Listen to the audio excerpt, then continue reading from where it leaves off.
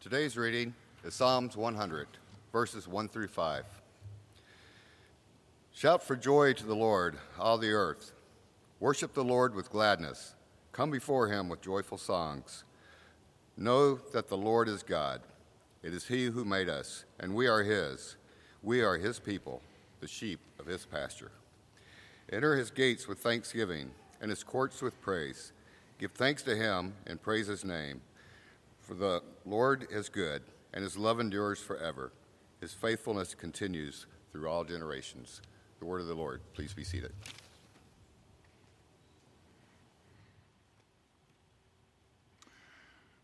One of the most popular and powerful verses in all of Scripture begins with the words, "For God so loved the world."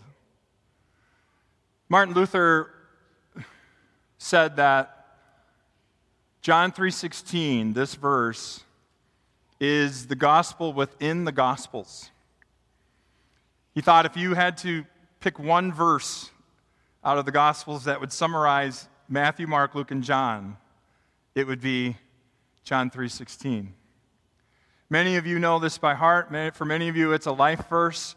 For many of you, it has been there in a profound moment when you've needed it the most.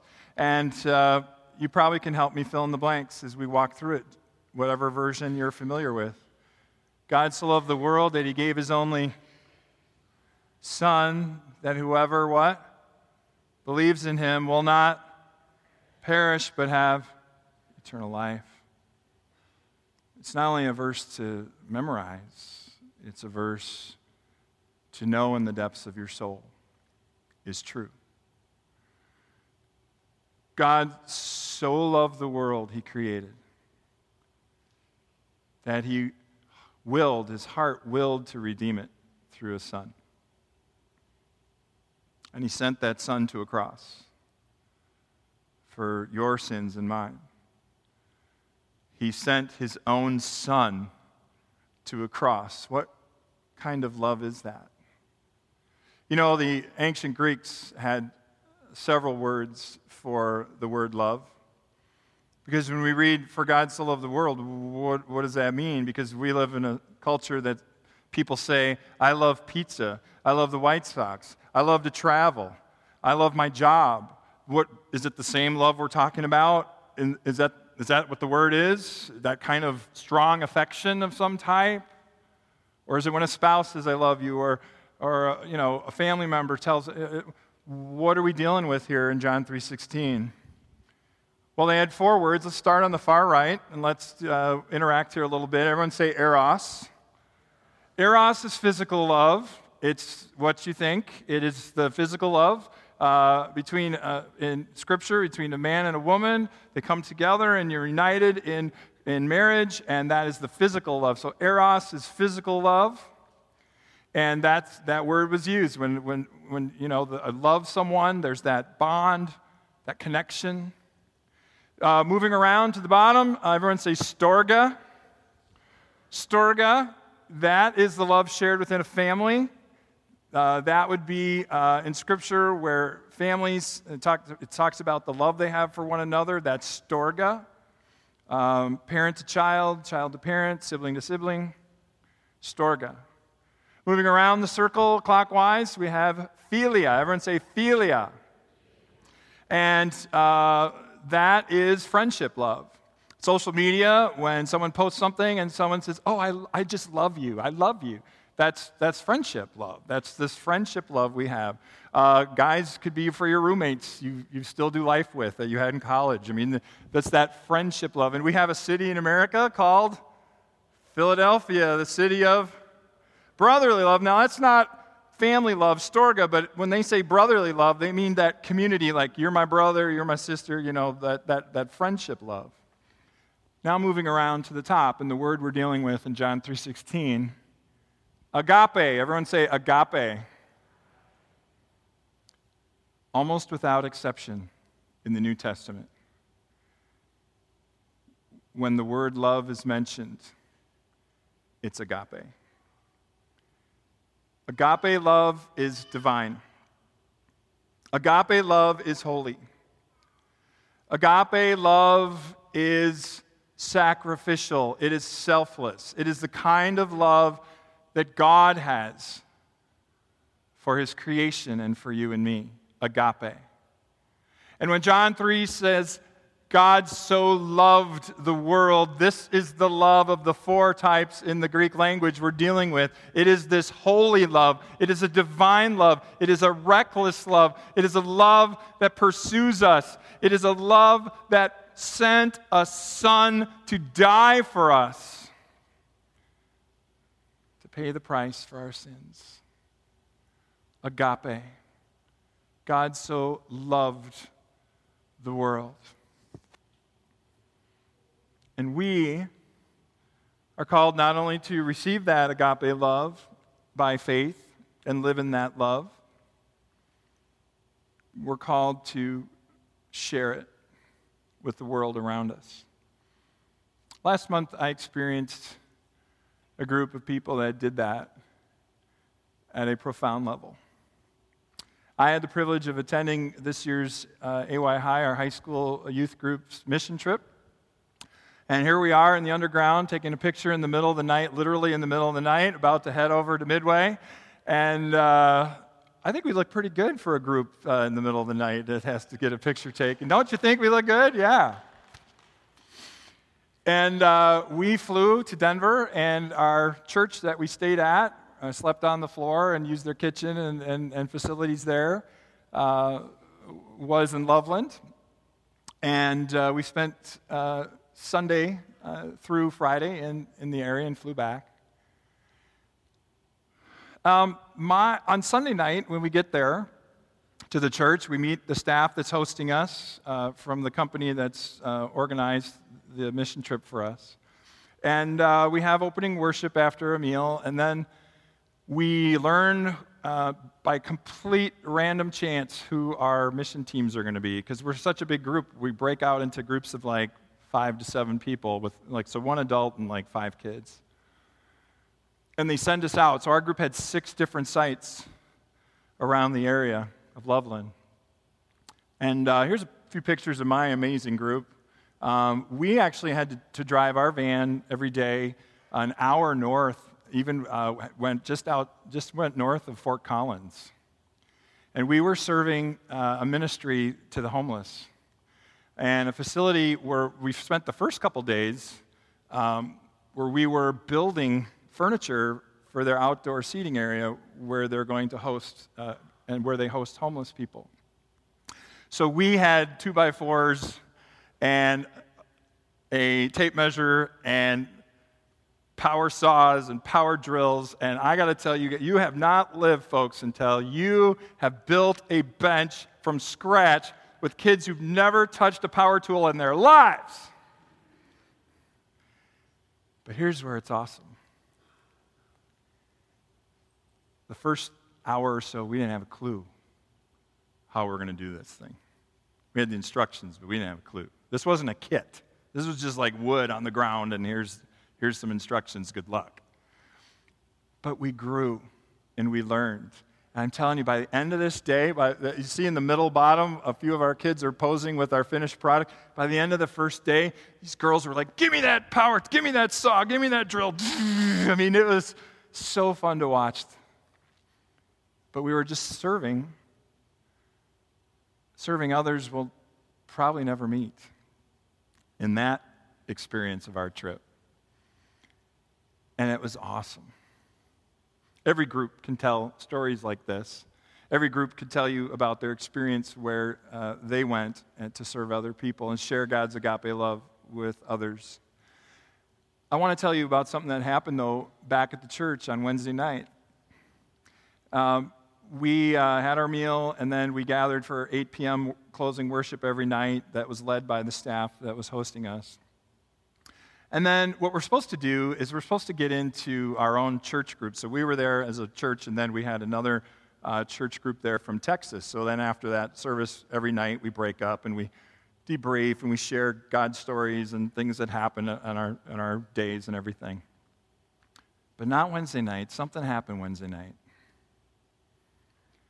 Wednesday night after worship, before we could even say, all right, everyone, before Wade could say, all right, everyone, get everyone together. Let's talk about our days, and let's have some devotional time.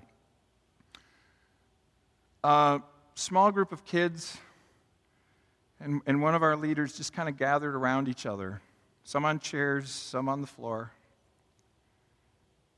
And the message that night was about God's love and forgiveness in our lives. And it hit us. And without needing to go into the details of the who and the what and the why, it was just this incredible moment to witness where these kids surrounded each other and prayed for each other in the moment. And when God's love and God's Holy Spirit show up, it's awesome. And they prayed for one another, put their arms around each other, supported one another, reminded each other they're united there in their mission and that they're there for the purpose of serving others. And then it was so, the adults were just kind of all in the back, just kind of going, wow, this is God is showing up here. This is awesome. Suddenly more kids gather around. The picture that just went up, that doesn't even do it justice. There's this bigger circle, and they're arm in arm, and they're praying for each other, and they're supporting one another. And across the room, there's another leader on the floor and with two kids in chairs, and they're praying for one another. And this is ministry time, and the Holy Spirit is moving around the room, and God's love is palpable, and it was amazing.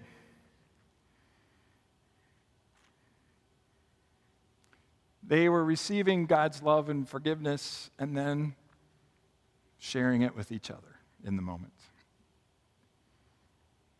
It was an amazing moment on the trip. And I share that with you twofold. One is sometimes, our groups go out and do these types of things and we don't hear the stories. But more importantly, this is a story of God's agape love.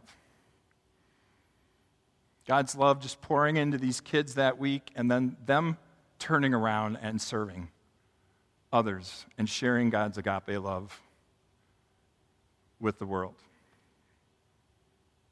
It was awesome. Let's look at Scripture today. Let's look at Psalm 100 and let's talk about what's going on in this text. And let's talk about filling in today's first weekend of the series, God's love is what? Well, let's figure that out together again by looking at this text. Now, this is it's a worship song. The Psalms are lyrics of worship songs, and really on the surface, and as you go through the verses, this is about worship.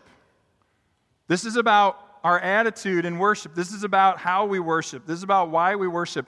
But there is a definite answer to what God's love is in this text. There's only 5 verses here, but this is power. And I want to set the stage for this psalm with you. There's 2 waves of an invitation and the reason why the invitation is there. So in verses 1 through 3, we get an invitation and then why. And then in verse 4, we get another invitation. And in verse 5, we get why. So there's this symmetry to this text and this flow.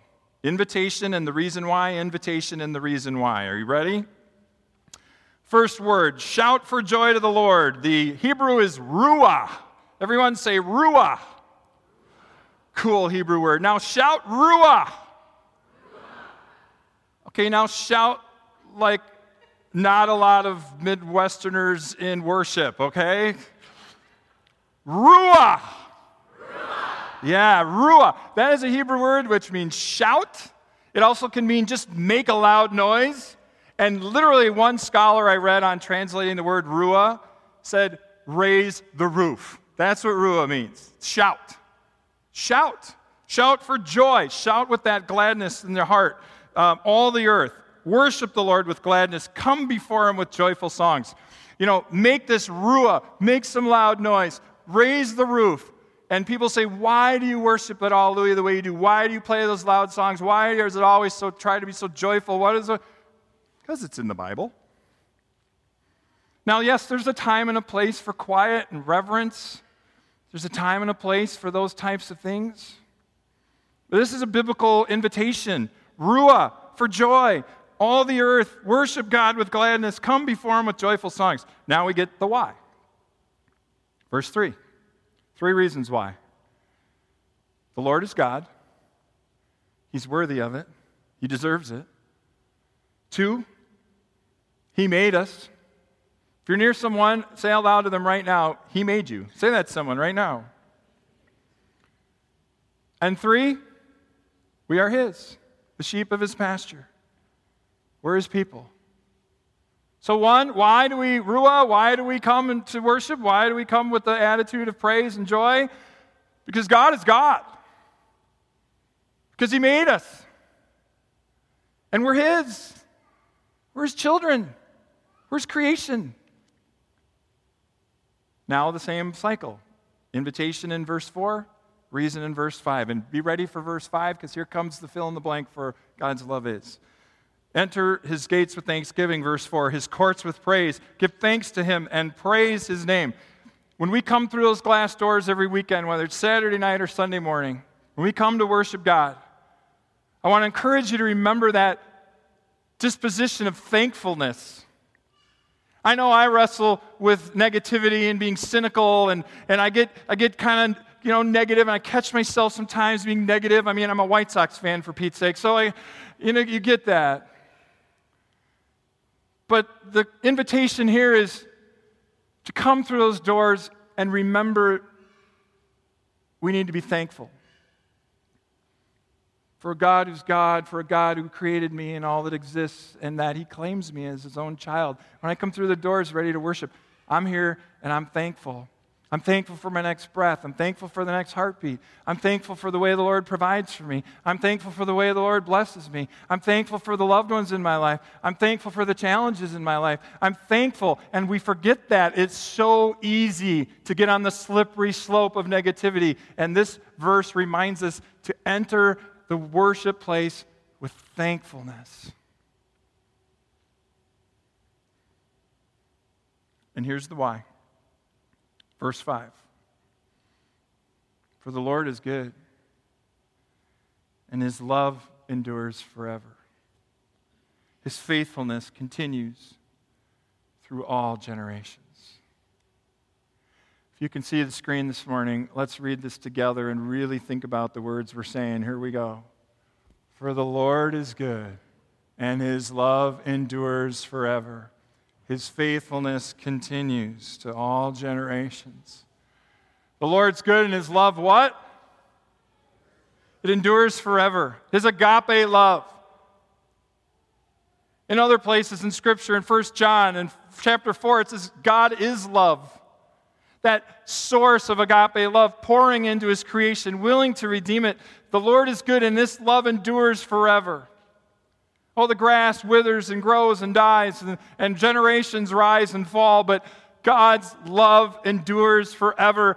Faithfulness continues through all generations. The generation that raised me and shared God's agape love with me through Scripture and in a Christian community has raised me, and now as I go on these trips and hang out with our young people, I realize our call is to pass this on to them. And it will continue from generation to generation to generation until God's plan for creation is complete.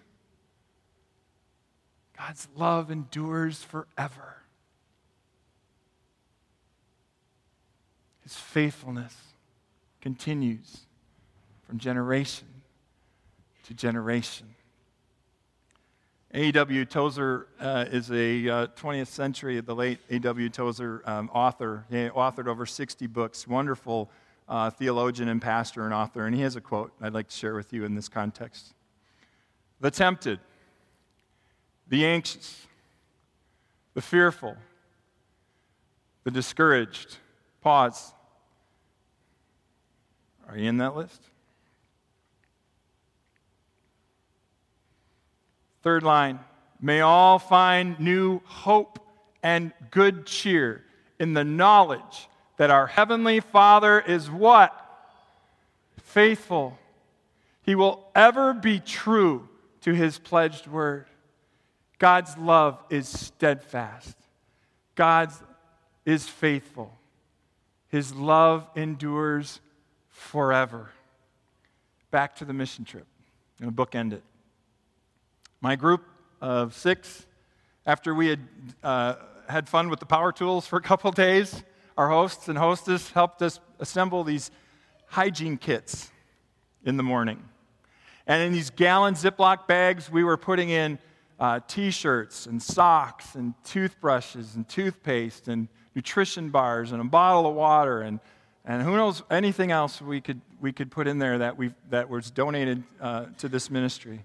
And we zipped them shut. I mean, to the brim, right? I mean, I struggle trying to get those things closed anyway. These were all the way to the top.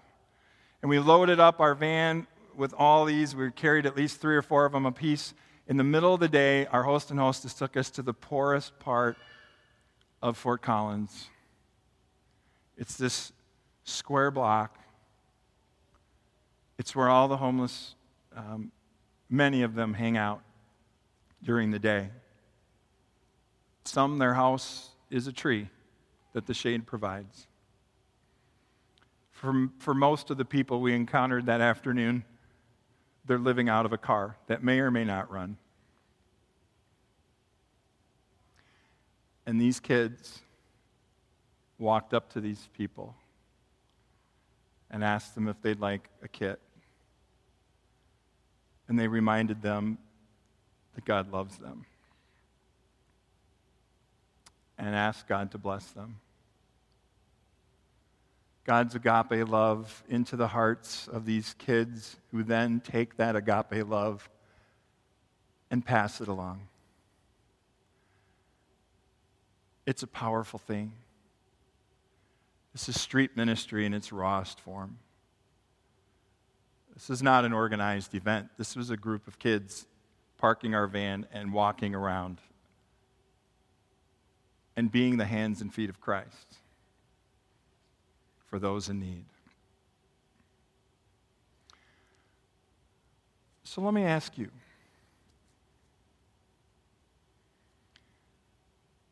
what is God calling you to do right now to share His love with someone else? They may live under your roof. They may live 2 doors down. They may work down the hall.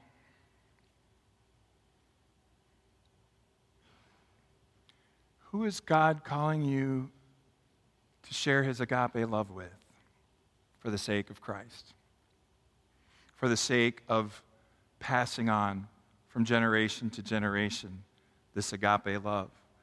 That is a gift from God and not a selfish gift. Make no mistake about it. It is not our calling to hoard this gift, to keep it for ourselves.